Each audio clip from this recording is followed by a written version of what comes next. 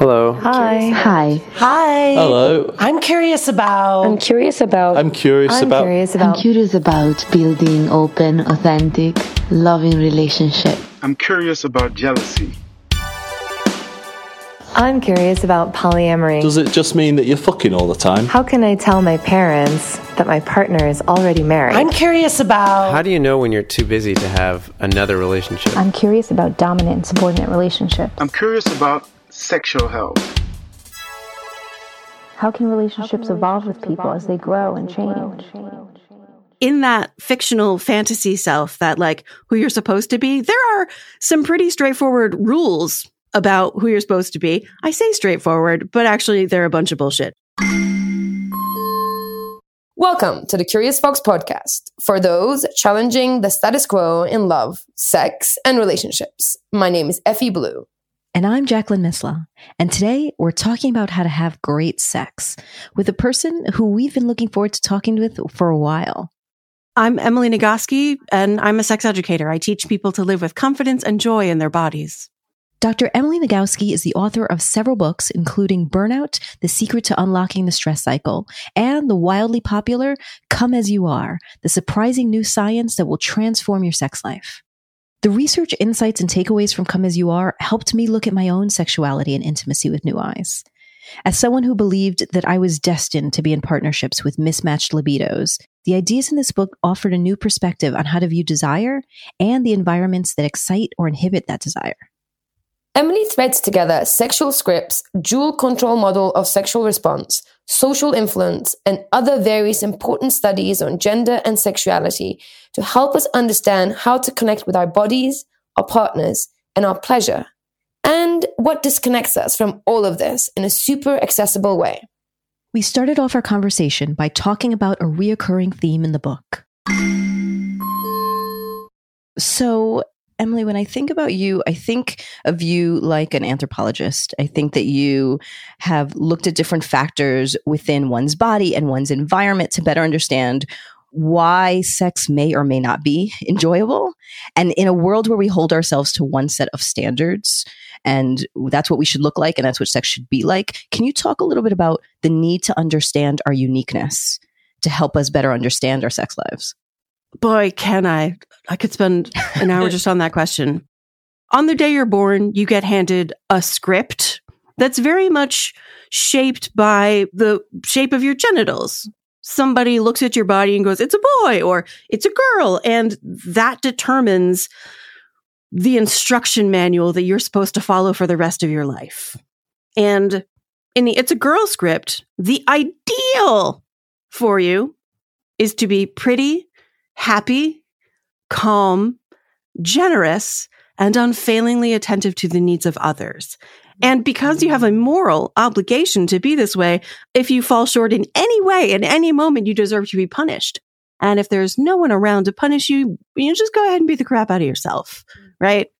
And on the other side, if you get the It's a Boy script, it says you have to be confident, strong, invulnerable, infallible, and independent. Have no needs. Nobody's allowed to have any needs of their own in this system. So there is this model of the ideal sexual self that is out there. I think of it as across like an enormous canyon. And then there's where you are, and there's where this ideal is, this fictional fantasy, ultimately like a tool of the oppressor ideal that you're supposed to be. And the more you are not that thing, the more there's something wrong with you and you need to keep working on yourself. And how dare you sit still and like yourself exactly as you are because you're failing to be that thing. Right now is blanket permission to stop trying to be that thing because you never will be. Amelia actually wrote a song about it called The Abyss, which is about the unbridgeable chasm between who you truly are and who the world expects you to be, because no one is that ideal thing. Everyone is who they actually are, does not exist even a little bit. And I think that the real having it all is being able both to be fully who you are and being accepted and welcomed in your community, in your family. being safe to walk around on the street, being exactly who you are. That's having it all. It's not about what you own or how many family members you have or how often you have sex or anything like that. It's just, can you be fully yourself and also simultaneously have permission to participate fully in your community? Because the reason we're working so hard to be that ideal is because if we fall short, we get punished and ostracized and left out. And we desperately long to be included and feel welcome and able to participate. And we ruin our opportunity to have any level of friendship, connection, or intimacy when we believe in the fictional self because we walk around wearing masks, pretending like we are the thing. And so the people we meet get to know the mask and they like it. And you want to become more intimate with them and you start to maybe like show them some stuff behind the mask. And maybe they love that. Or maybe they can't cope. I thought I knew who you were and now you're doing all these things. So that's why uniqueness. Sure. I think also with the mask, I can completely understand why the other person would be like, well, that's not who I signed up to. So I think even though those masks might get us to connect with people and be intimate, ultimately when you do take the mask off, it is a bit of a bait and switch, right? And I think I see that across relationships all the time. I don't know if I'd call it a bait and switch because that implies like a deliberate manipulation. And it's not at all that. All of us are doing this all the time. I mean, just to like get through the day, to have a perfectly reasonable interaction with the checkout lady at the grocery store. We all like put on our social masks, we smile and are polite, and that's good. We go on a first date with somebody and we're on our best behavior, we say. And that's not a bad thing to do. If you're too full on, like if you're like, date one, let me explain my trauma story to you. Right. Yeah. Because of the nature of the way social interactions are formed, it builds gradually, necessarily, when you're first getting to know someone. It is normal to have like little starting bids of trust and intimacy to see how the person reciprocates, to find out if they're trustworthy. Yeah. Does that make sense? Yeah. Because trust takes a leap of faith. And I think what you're saying too is the irony is that we are in a relationship because we want to have connection and we want to feel belonging. But our strategy for that involves hiding or masking ourselves, which then gets in the way of the connection and the belonging and impacts then the trust because we don't trust and they don't trust. And there's like this game of who's going to trust first that I can see we've just put ourselves in this cycle of being so in our heads, which again, I imagine then takes us out of our bodies when it's time to be sexually intimate. We're just in this like game of chess in our minds. I want to make sure we're not villainizing the mask because we wear it for a reason. Oh, absolutely. It's because in our childhood, we were punished for being who we truly are. I was raised as a girl and I was literally told that I look ugly when I'm angry. Yes. Punished and then highly rewarded when we do the mask well. Yes, exactly. 100% we get rewarded when we do the mask well. So in order to avoid outright rejection because we have been taught to be ashamed of the person we truly are, we're not just going to like put that out there.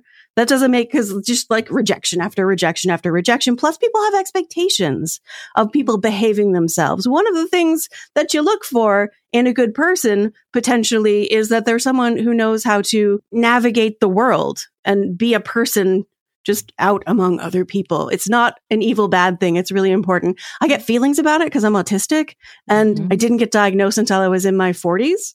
And it took that long because I am so fucking good at masking. And when people are like, you've been faking it all along, you've been pretending, like, no, man, I built that out of me. Absolutely. Absolutely. Okay, let me bring this back though. It totally makes sense, and we all experience it, especially as women, especially as people who don't conform and who women mask as much as autistic men. Neurotypical women mask as much as autistic men. That makes sense. Just all the time. Yes. No, I totally get that. And it's associated with negative health outcomes. Just I'm sure. Of course. Negative physical health, mental health, spiritual health. I mean, it's clear that is not good for us in any way. I want to bring this conversation back to our sexual expression, though. How does that then affect our sexual expression and how we show up in our sexuality? Yeah. How does the mask then affect that sexual connection or a sexual expression? Right. So in that fictional fantasy self, that like who you're supposed to be, there are some pretty straightforward rules about who you're supposed to be. I say straightforward, but actually they're a bunch of bullshit. So I have an identical twin sister. We were raised in the same household. And by the time I got to high school age, I had a clear sense of who I was supposed to be as a sexual person, gleaned primarily from romance novels and Glamour magazine. Mm-hmm. Like I remember reading an article that said, men really like it when you make noise and touch your breasts. They like to see that you're enjoying yourself, is what it said. Mm-hmm. So I wasn't having any sex at that time, but when I started having sex, I made sure that I acted like I was having a good time without any reference to whether or not I actually was having a good time. But I wanted to please my partner. Pretty happy, calm, generous, and attentive to the needs of others. It will make him feel good if I show him pleasure without any reference to whether or not I actually feel pleasure. Which is not great. And I had to spend a bunch of time disentangling myself and becoming aware of my own pleasure. But my identical twin sister, by the time she got to high school, had the opposite message absorbed in her body, that good girls don't. They don't have any sexual desire. They can keep their base animal instincts under control. They only have sex in order to please the men in their lives. Mm-hmm. We absorbed the extreme opposites of who people are supposed to be when they get the It's a Girl script because of small differences in our basic temperament.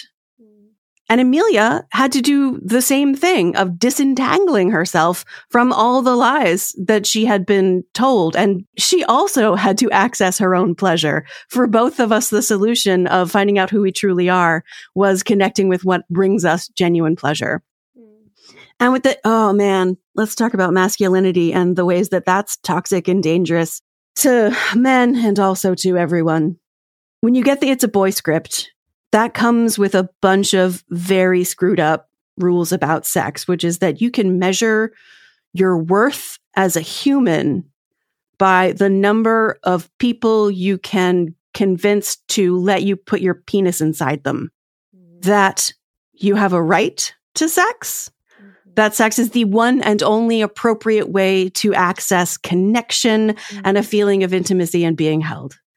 And that if someone turns down sex, they're not just turning down sex. They're turning down any degree of intimacy and connection with them because that's the only one that the It's a Boy people are allowed to have. And the It's a Boy folks have access to 3 emotions.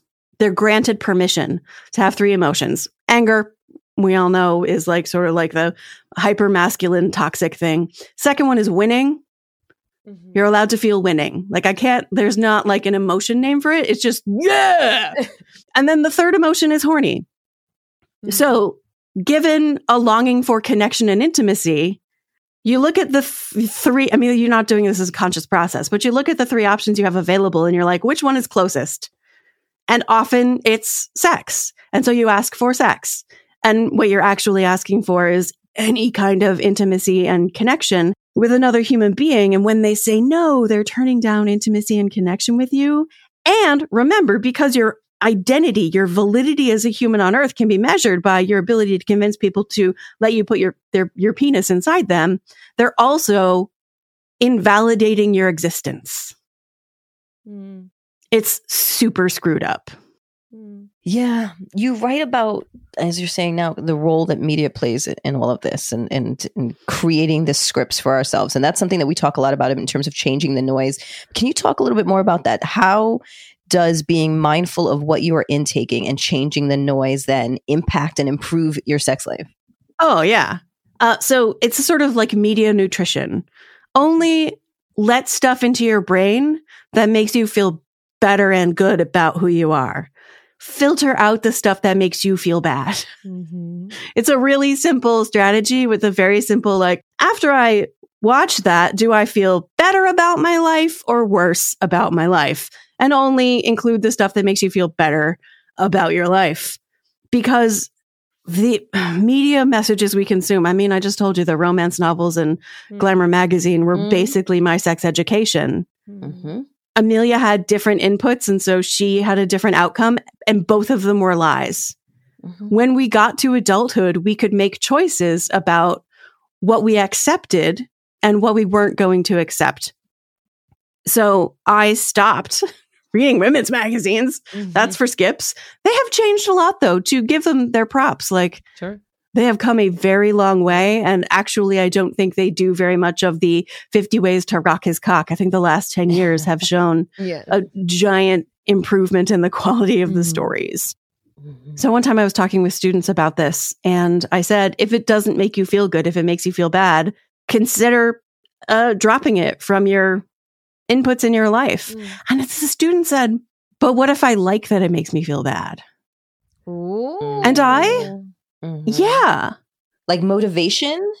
It's the way you can't stop tonguing a cold sore or like picking at a scab. Like the pain feels like something important. You're just like fascinated by the pain. Yeah, I get that. So if people are feeling resistant to the idea of only integrate the media that feels good in your life, like I get that there can be something appealing about the suffering you inflict on yourself. And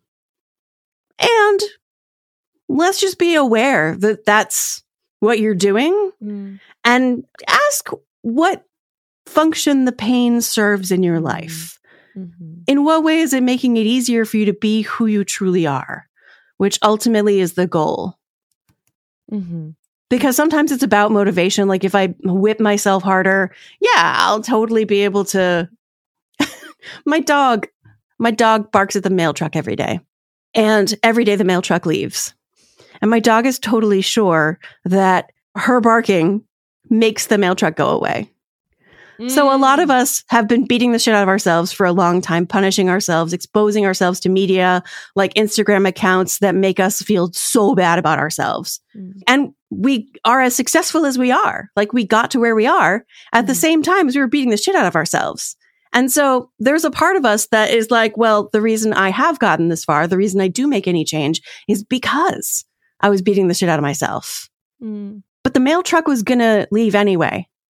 Is my point. You were going to get as far as you didn't get this far. You didn't accomplish all the things that you have accomplished. You didn't get to be this person because you beat yourself up.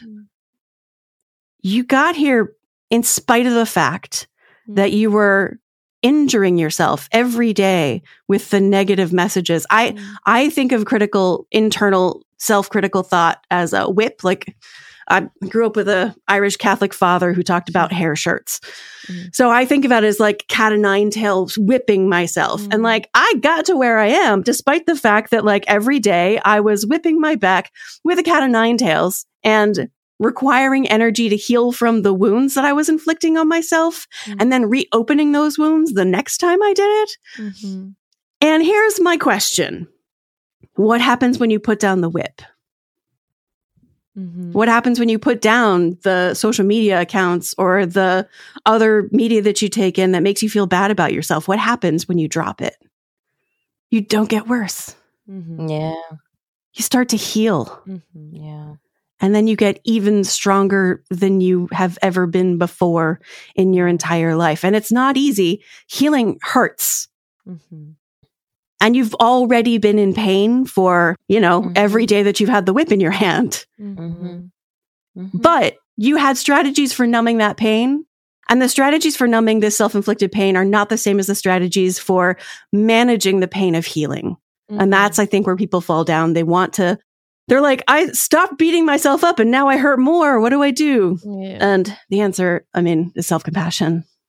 We even say better the devil we know, right? So it's like, I know that pain. I have, like you said, I have strategies for that pain. And then this new pain is unknown and is scary, even though at the other end of that pain is relief. it's scary because I don't understand that process, and I know how to manage this pain, and I've been inflicting on myself for years, right? So I think there's familiarity of that pain is probably what keeps us picking up that scab, right? Right. We think that level of pain is the normal way that being alive feels. Right. And I think a lot of this, in the root of it, has trauma, right? We know this sort of negative self-talk, this self-flagellation, all this stuff has in the root of it, there's just trauma, right? Yeah. So I'm curious, this is some of the work that you're doing as well, that what steps can folks take to develop a healthy relationship with sex and sexuality after experiencing trauma?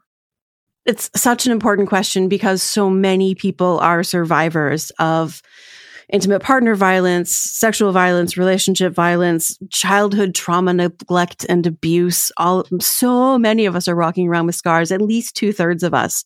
1 in 3 of the cisgender women listening to this have experienced intimate partner violence or sexual violence. 1 in 6 of the cisgender men, and over half of the trans non-binary agender folks. It's a lot of people, which is why it's such good news that people do heal.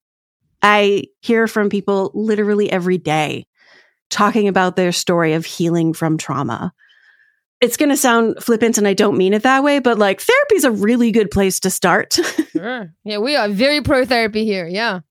And there are lots of different kinds of therapy. It doesn't have to be like, don't think that therapy has to be going and talking about the terrible thing that happened to you, which obviously you might not want to do. There are body-based psychosomatic interventions like somatic experiencing, EMDR.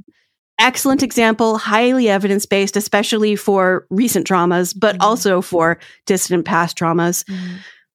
You don't have to talk about anything. You just notice what's happening in your body and recalibrate your body's responses, because trauma happens when you get trapped inside your own stress response cycle, when your fear gets activated and you lock into that fear. Though you can also do talk therapy. There's also CBT and DBT, dialectical behavioral therapy. There are so many evidence-based approaches to healing from trauma. There are books specifically about healing from trauma in general and healing from sexual trauma. If you are into the science of these things, highly recommend The Body Keeps the Score. That book will change your life. Totally. Yes. Yeah, we've mentioned that book before, and it's in our reading list. It's definitely a book that I recommend to people as well. It's heavy. I say this to people all the time. Yeah, it's like, big. Be prepared to put it down, walk away, and come back to it whenever you're ready. Because I think it speaks about trauma in such a way that it just sees you. It's one of those very few times that I felt the book was seen, like I was seen by a book, and it made me kind of nervous. So I had to like put it down, walk away, and then come back to it and read a bit more. So I always tell people it's a great book, and just read it with self-compassion. Read it with like patience and compassion, and it's an excellent book. Yeah, so great. We love your book too, by the way. Your book your book comes up very, very often. And the part that comes up from your book that Jacqueline and I talk about all the time is the piece around the gas and the brakes.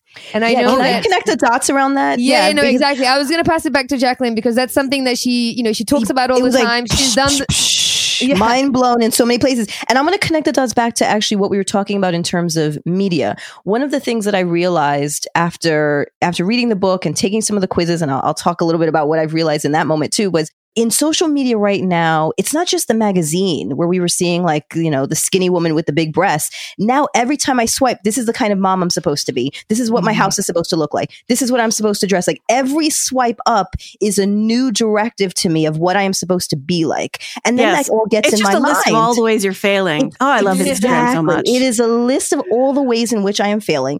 And then, so what you talk about the brakes and the gas, or you talk about the things that inhibit or excite our sexual desire.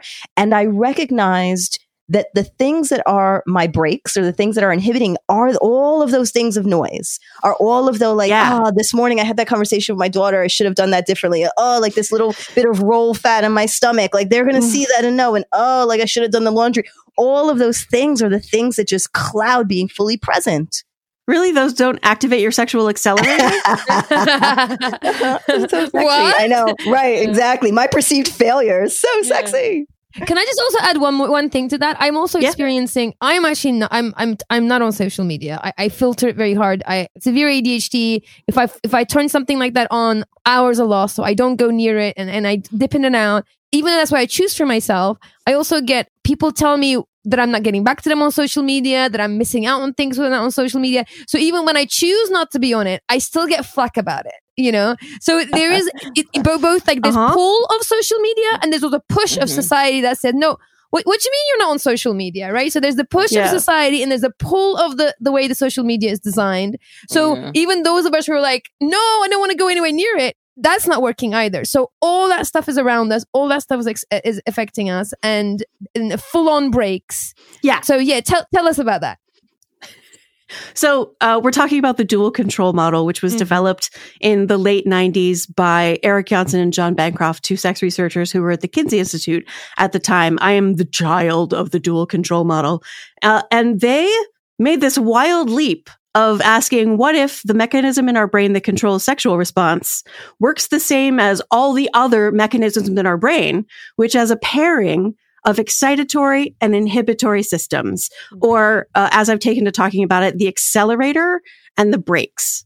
So that's why it's called the dual control model, because it's got two parts. And the accelerator notices all the sex-related information that's coming into the brain, everything from your exteroceptive senses, what you see, hear, smell, touch, taste, and also everything that you think, believe, or imagine that your brain codes as, oh, that's sex related, and it sends the turn on signal. At the same time that that's happening, fortunately, your brakes are noticing all the good reasons not to be turned on right now. Everything that you see, hear, smell, touch, taste, and as you were saying, think, believe, or imagine. I should have had a different kind of conversation. I still haven't done the last of the laundry.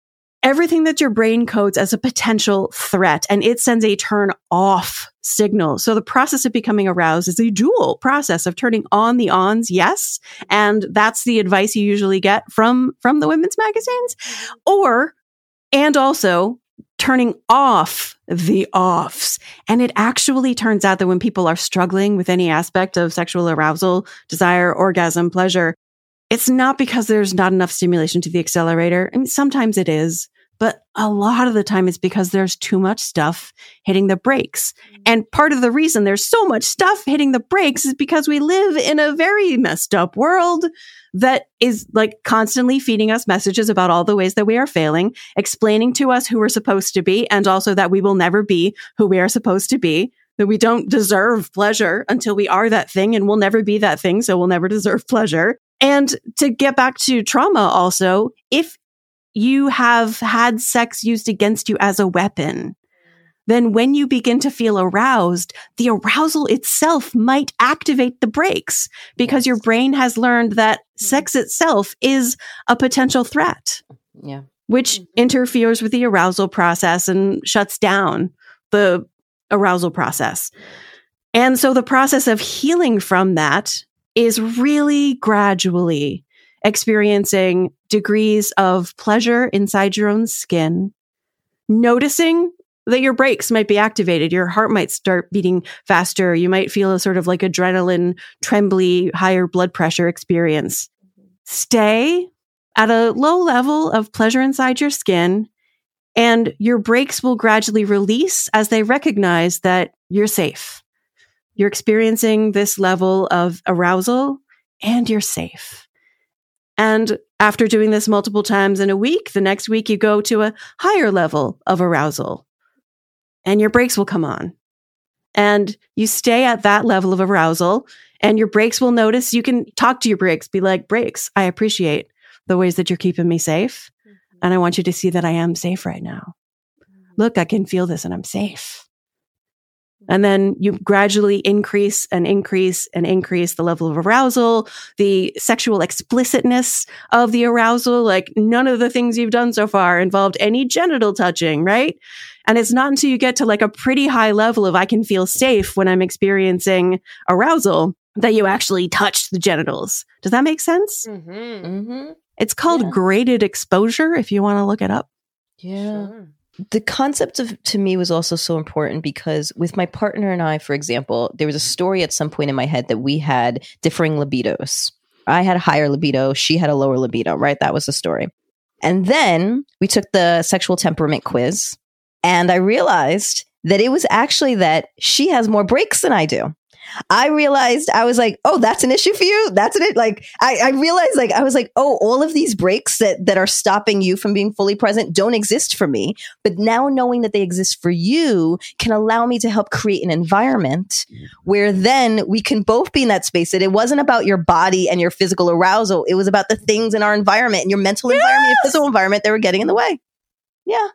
That's exactly what the dual control model is for, to help people understand, like, it is not. So, for example, writing a book about sex is very, very unsexy. It is overwhelming and exhausting. And while I was writing Come As You Are, I was so overwhelmed and exhausted. Even though I was reading, writing, talking, thinking about sex all day, every day, I had no interest in actually having any sex. Months of nothing. And nothing about my relationship had changed. Like, I'm still totally attracted to my partner. I want to have the energy to be sexually engaged, but my brakes are just locked down so hard right now. I got nothing, right? And if I didn't know about the dual control model, I might think there was something wrong with me, or maybe there was something wrong or changed about my partner, or maybe there was something wrong with our relationship. And really, it was just that the context was real screwed up. And when I could release my brakes, that's when the accelerator could do its job. You know, this makes me think of, I see the parallels in what you're saying, and as I was reading the book as well, with polyvagal theory, right? Yeah. I'm so glad you saw that, because it's in there. Right. So it feels like it has the same thing, right? Because polyvagal theory, you have to go up and down the steps. Like, that's my favorite way of thinking about it. So if you need to go, you know, if you're stuck on freeze, or if you're fight or flight, you need to come down to stay and play. And until you go up and down, you're not going to be able to change. You're not going to skip. You can't skip one to the other, right? If you're not feeling safe and in this sort of social engagement part, doesn't matter how aroused you are. If you're not in ventral vagal, if you're stuck in sympathetic or dorsal vagal, doesn't matter how aroused you are, you're not going to get into that space, right? Yep. You're going to be stuck frozen, or you're going to be afraid and sort of fighting back. Yep. So yeah, it's like, there's so many different ways of saying, it's all talking about the same thing. It's just we have different ways of saying it. And I think whichever way is resonating with people, and then, you know, we're coming to solutions like in Jackie's situation, you know, this has been an ongoing conversation, and she's suddenly like a light bulb moment going, okay, let's just, instead of trying to fix it here, let's fix it here. And guess what? Now we're having sex every day, all day. Yeah. And it challenged the sexual scripts, or the societal scripts, I should say, that we had, because the script that I had in my mind from young is I'm too sexual all the time, right? I think about it too much. I want to do it too much. Like shame, right? Grew up in a religious household. You know, are you a high sensitivity accelerator person?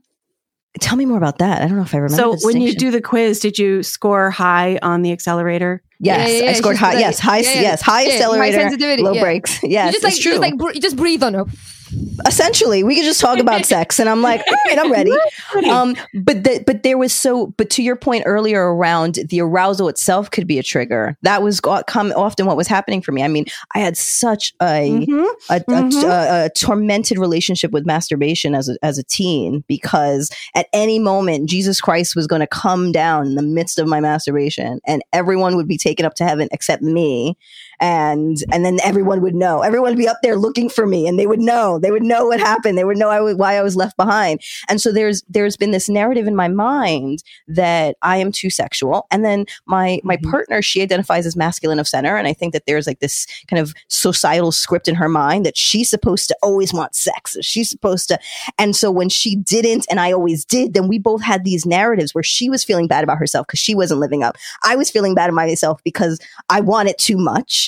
And we're both thinking it's about us or our bodies or our relationships. And then again, we took the quiz and we're like, oh, it's the laundry. That's what it is. When the laundry's not done, that's on your mind. And so then that's why hotel sex and like vacation sex is so great, because there's no laundry, there's no dishes, right? You're like stepped away from all the things. Change the context. We just need to address some of those things so that then you can be fully present. And that makes sense to me, which is why in the morning, for example, she's more turned on than I am, because I think that she's like rested. She doesn't really get a sense of what's going on in the day. At the end of the day, now she knows all the things that she didn't do and whatever. And I'm like, let's go. So it was really helpful. It was really, really helpful. Oh, yeah. You know, my podcast producer, Mo Laborde, is a queer woman who was born and raised in North Carolina, conservative Christian family. And she had the same insight that when she was aroused, because she has been taught from very early on that all things related to sexuality are bad, when she was aroused, the brakes would come on, and that's going to slow down her experience of arousal. It's going to make it more frustrating and less pleasurable, and she'll be more distracted. And she had read and loved Come As You Are already when we started working together. It was only when we started talking 101 that she was like, oh, so it's not just like sexual assault that can make sex a potential threat, according to your brain. It's also being shamed for sex all your life makes sex a potential threat so that it hits the brakes. Oh, for sure. I'm so glad that you told that story. That's so good. Totally. And if you think about how women are treated about their sexuality, the slut shaming that is associated with women who own their sexuality. And then we're wondering why women aren't as sexual. And there's all these research that's telling us, well, women don't want sex as much. You're like, is that true though? Is it that we had a great conversation with Grace Weltzer? She's doing research on the orgasm gap, right? And she was telling us all about the research. And what she's saying is that one of the things that was told to us is, well, is it really women don't want sex? Or one, they get slut shamed, so it's not safe to want it. Two, the sex that's available to them is so poor quality, then why would they want something so poor quality where they don't get anything from it? So the orgasm gap is huge, especially straight women and straight men. So if you're not getting off, if you're then getting slut shamed, and the experience is shitty because we don't talk about sex, isn't it normal that you don't want that thing? Like, there's a sex researcher named Peggy Kleinplatz, whose work I highly recommend. She wrote a book with Dana Maynard titled Magnificent Sex. Mm-hmm. And the way Peggy puts it is sometimes low desire is evidence of good judgment. Love that. Yes. That's how I feel. That is actually. And you know who doesn't have an orgasm gap? Queer couples. Yes. Yeah, it's so interesting because it's true. When we were talking to Grace about that it is straight men, cisgender straight men have the most orgasms, followed by gay men, bi men, and lesbian women. And then you go down and it's straight cisgendered women. Right? Bi women and straight gender. Yes, that's right. Yes. So that's right. Bi women is a little bit above. And then, yes. Yeah. Yes. And the you can't avoid coming to the conclusion that once men get involved in women's pleasure, that's where the orgasm gap appears. And it goes back to what you were saying about the winning and about the horniness and about the anger. Like, these are the things that I get to claim. It is about me and my experience, because that's how I've been socialized. Right. As the woman, I've been socialized not to speak up and to be of service to you. I can't tell you the amount of times that I was more focused on arching my back and making the noise than I was about my actual pleasure in a situation. And so they think I'm enjoying it. Poor guy I was with was like, she's having a great time, because I knew how to look like I was having a great time. Exactly. But I wasn't. And so we're all just, again, we go back to where we started. We're all just playing this game. But you had to put on the show. Like, yes. To protect your partner's entire sense of identity. Yes. You had to put on the show. Yes. There's a really amazing thing that's been happening in the sex research over the last 5 or so years, which is that they've begun to measure the actual literal patriarchy. Wow. So measuring the orgasm gap and recognizing that really it's straight women who are suffering, like, that's the patriarchy. There was a Vice article about a really good paper that was like, so the reason women in cis het relationships don't want sex is because of man children. Yes. Like, you wouldn't want to have sex with a man child, with somebody who you have to clean up after all day, every day. Sure. Women's low desire in these situations is not caused by anything about their brain chemistry. Like, there's nothing wrong with you if you don't want to have sex with someone who has never cleaned their own underwear during your relationship. Sure. Exactly. And once you're in that maternal role, we know that's not where the erotic lives because we're not supposed to fancy or fuck up parents. So if you got these parental dynamic installed into your relationship because you're not taking responsibility for your actions and wondering why your partner doesn't want to fuck you, well, you don't want to fuck your children or your parents. It's just not where the erotic lives. So, and then we're wondering why there's no sex in relationships. Yeah. And the reason is the patriarchy. Yes. And it's neither person's fault. Like, nobody chose to have these scripts handed to them and just embedded in their brains. Nobody picked that.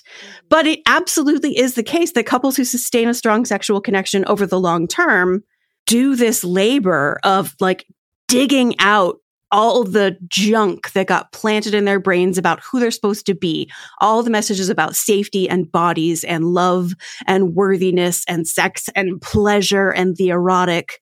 And they discard everything that is not relevant to who they are and what's happening in their relationship. Mm-hmm. And this is true no matter what the gender combination is.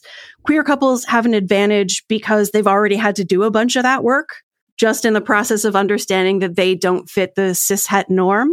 But that doesn't mean they're done.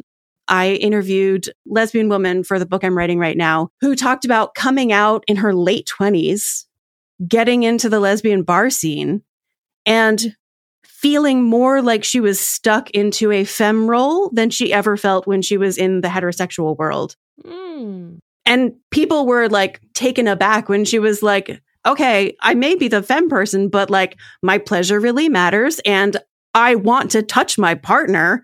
And I'm not interested in being with a partner who's not interested in being touched. Like, cool if you don't want to be touched, but that's not for me.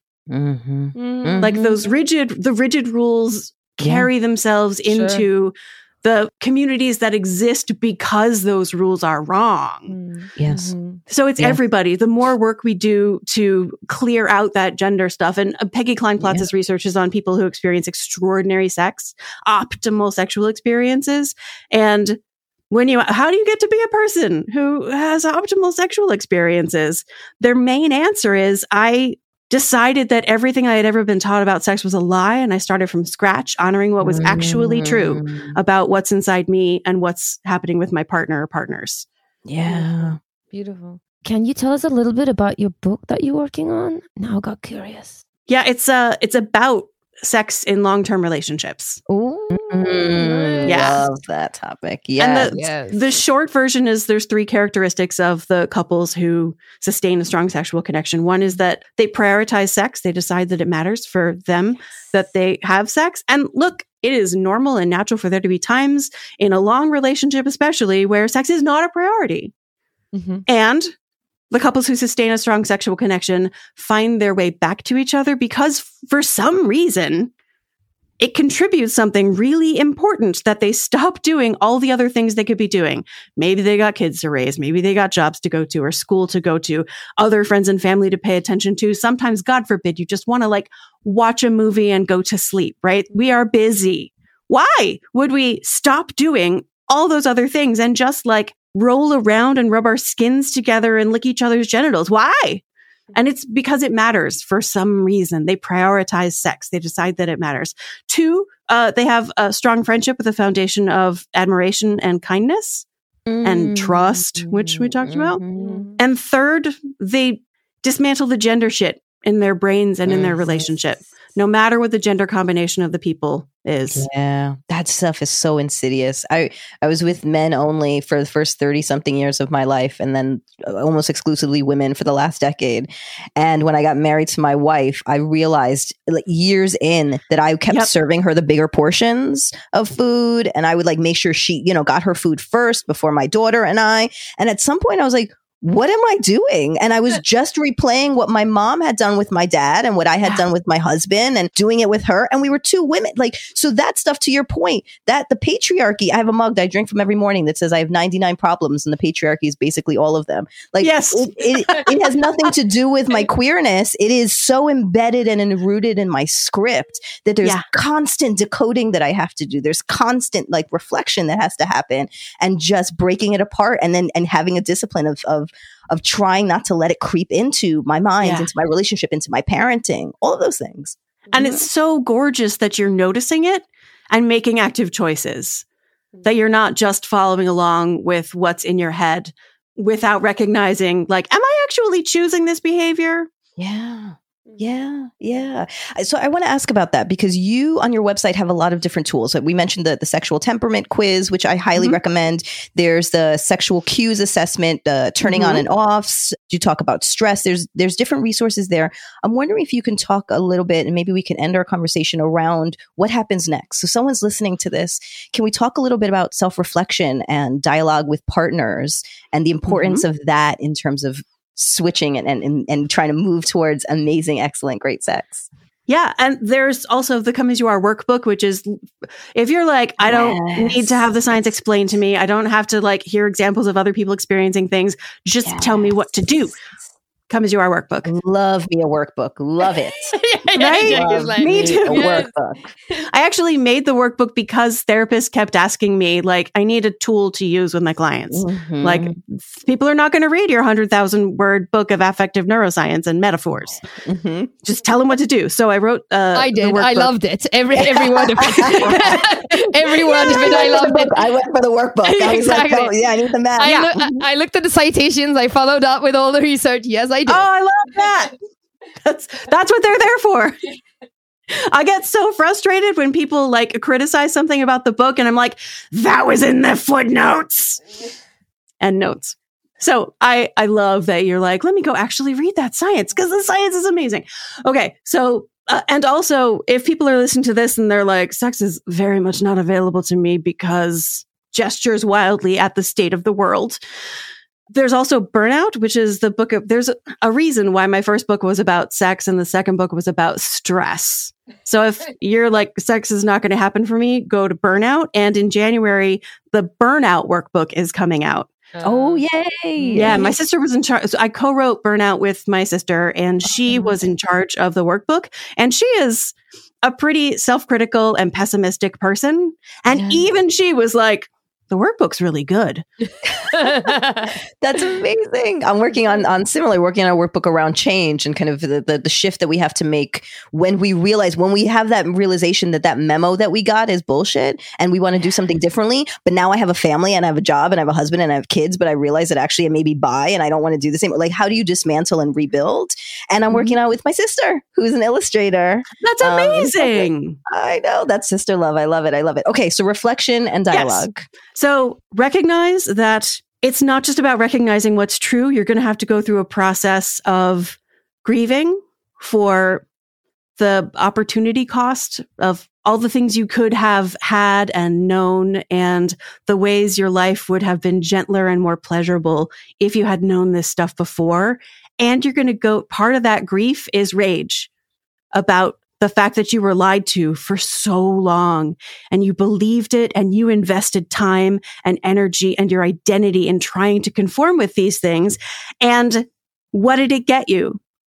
It got you lied to and pretending and not aware of your own internal experience. So there's rage and grief that has to be acknowledged and worked through. In addition to the like self-exploration and understanding what's true about you, the thing I say over and over that I teach people to live with confidence and joy in their bodies. What do I mean by confidence and joy? Confidence is knowing what's true. And that's the reflection part, the like, what's actually true about my brakes and accelerator? What's true about the way I experience arousal, desire, pleasure, orgasm? What's true about my sexual identity and my gender identity and my relationship and the world I live in? Knowing what's true. Joy is the hard part because it's loving what's true about your body and your relationship and your sexual identity and your gender identity and the world that you live in. Loving what's true, even if it's not what everyone has been telling you should be true. Loving what's true, even if it's not what you wish were true. Joy is the hard part. Sure. So the reflection process, when you bring that into a relationship, I'm mostly going to talk about the heterosexual experience here because there's a special barrier, especially in the deconstruction of the binary from that relationship. There is a catch-22 that women have always been put in the role of taking care of men. And we want the man in the relationship to start like dealing with more of his own shit and like opening up and being the whole person that he has always been, but hasn't felt like he's allowed to be, to like deconstruct his own shit instead of like just leaning on the partner. And the irony is, so like, it makes sense that at the beginning of the process of deconstructing the binary in your relationship, you're like, you got to fix your shit. I'm not responsible for managing your emotions. I have been doing that work for years, and you got to deal with your own shit. But the thing is, it's really hard. Like, it's going to be really hard and really scary for him. And you're going to have to help your dude. The key to helping your dude without falling into the trap of just recapitulating the same, like, I will care for your feelings, I will hold you and make sure you are safe, and I will take on your feelings for you so that you don't have to feel them. The key to making sure you don't fall back into the trap is to be present with his difficult feelings about the shame and the grief and the rage that he has about the fact that he's been trying to live according to these rules and it didn't get him any of the things that he wanted. Be there with it. Turn toward his difficult feelings with kindness and compassion. He's given you cupcakes when he does that. Just return the cupcakes, reciprocal cupcakes. I can be there with kindness and compassion without feeling all those feelings for him. Is it fair that a woman would have to do even more emotional labor in order to de-binary her relationship? It's not about fair. It's just going to be necessary. Mm-hmm. How do you see that show up differently in queer relationships? Because you spoke to, and it makes sense. I completely understand that there's an extra complication in heterosexual relationships. What does that look like in queer relationships? It looks like the same thing with a little bit of a head start. Because you can notice, why am I treating my partner the way my mother treated her husband? When, like, I have visual evidence that my partner is not the same, it's right in front of me. And also, I have done all this other work to, like, recognize the ways in which I am not like my mother. I don't want to be like that. But here I am doing this thing at the beginning, and you can talk to your partner, and you probably have at least some shared language already about talking about, I mean, like, in my relationship, I can use like the gender binary and the patriarchy and misogyny, and my partner does not get activated. But there's a lot of people for whom those words are totally unwelcome in their relationship. And how do you have a conversation about internalized homophobia if you can't talk about misogyny? So the shared language that already exists is going to be helpful. It's not easy for anybody. This stuff is so pervasive and so deeply rooted in our brains. You will never be done. This is one of the problems with writing the book, is like, people want an answer so that they can get to their happily ever after and be done forever. And it's like, your happily ever after is that you will get better and better and better, and it will only get better and better and better, except for the times when it's harder and worse. But then it gets better and better, and you're never done. No, sorry. Yeah. Yeah. And I think you're right. The awareness makes it, the first thing after awareness is that it's really hard. So if you get to the awareness place and you're like, wait, it doesn't feel better, let's just tell you now, it actually is going to feel worse first. Yeah. And then eventually can get better. It's like when you stop whipping yourself. Exactly. You're going to actually feel that pain, and it's going to take some time for you to heal it. Absolutely right. Yeah. Absolutely and right. If you can go to your partner and be like, so I stopped beating myself up. I stopped whipping myself. And, I am in so much pain as a result of that. If they can be like, I get it. I understand that I want to be here for you. I want to help to care for the wounds that you've been inflicting on yourself, that the world has been inflicting on you. It's one of the most connection building, loving, deep human things that we can do for each other. Yeah. Is to be present with kindness and compassion for all of those difficult feelings that come with trying to create a relationship that is different from the one the world has been trying to force you to have. I don't know if that sentence made sense. No, it did. It lands. For more on Emily Nagoski, you can visit her website, emilynagowski.com, or find her on Instagram at @Nagowski and on TikTok at Emily Nagoski, or on the Come As You Are podcast. You can also find her books, Come As You Are and Burnout, on our reading list if you visit wearecuriousfoxes.com/reading list. Once on our website, you'll find blog posts, episodes, and videos sorted under your favorite categories like pleasure, kink, communication, jealousy, family, dating, and more. If you want to share your thoughts on this episode and connect with other Foxy listeners, then head to Facebook and join our Facebook group at We Are Curious Foxes. To support the show and find a slew of podcast extras, including mini episodes, after-hour conversations, and over 50 videos from educator-led workshops, then go to Patreon at We Are Curious Foxes. If you've enjoyed this episode, we would love for you to subscribe to our show on Apple Podcast or follow us on Spotify and Stitcher. This tells the podcast gods that content like this matters. And for extra bonus points, rate the show and leave a comment so that others know the kind of impact that this show has had on you and your relationships. And finally, let us know that you're listening by sharing a comment, a story, or a question. You can email us or send us a voice memo to listening@wearecuriousfoxes.com. This episode is produced by Effie Blue and Jacqueline Missler, with help from Yağmur Erkişi. Our editor is Nina Pollock, who allows us to come exactly as we are each and every week. Our intro music is composed by Dev Saha. We are so grateful for their work, and we're grateful to you for listening. As always, stay curious, friends. Curious Fox Podcast is not and will never be the final word on any topic. We solely aim to encourage curiosity and provide a space for exploration through connection and story. We encourage you to listen with an open and curious mind, and we'll look forward to your feedback. Stay curious, friends. Stay curious. Stay curious. Stay curious. Stay curious. Stay curious. Stay curious.